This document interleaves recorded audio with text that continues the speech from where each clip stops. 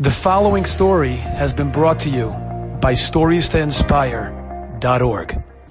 I heard a Murdiga story many years ago. He says it also, but there was a girl that lived in Hungary, and one day before the war, when the war started and came to Hungary, they came and they made a selectia, and all the girls had to line up, and they would pick the ones that they were taking to the concentration camp, and everybody knew whoever's going there is not coming back. So this girl, she had learned in Cheder, her father told her this segula of Lishuascha Kivisi Hashem, and she started screaming in it. Shuascha Kivisi Hashem. She said it with Hashem's name, obviously.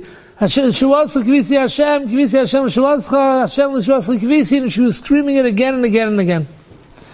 Meanwhile, the commandant, the one that was in charge over there, saw this girl and had Rachmanis on her.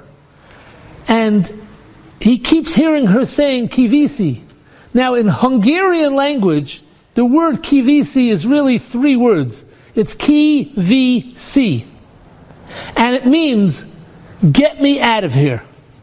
And this guy heard, get me out of here, get me out of here, get me out of here. He kept on hearing this girl and he had Rachmanis.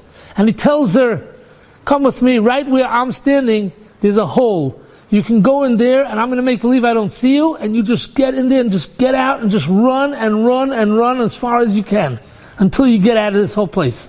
And that's what she did, and she ran and she ran and she ran till she came to a clearing in a forest, and she saw that there was a guy who was washing clothing there for a business.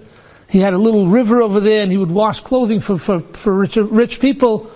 And she asked him if he needs help, and he says, yeah. He says, listen here, if you support me, I'll work for you.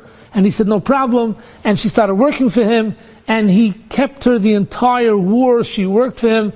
Eventually, after the war, she moved to Eretz Yisrael, and she has Kanaina today. She's not alive anymore, but she was nifta with hundreds and hundreds and hundreds of descendants.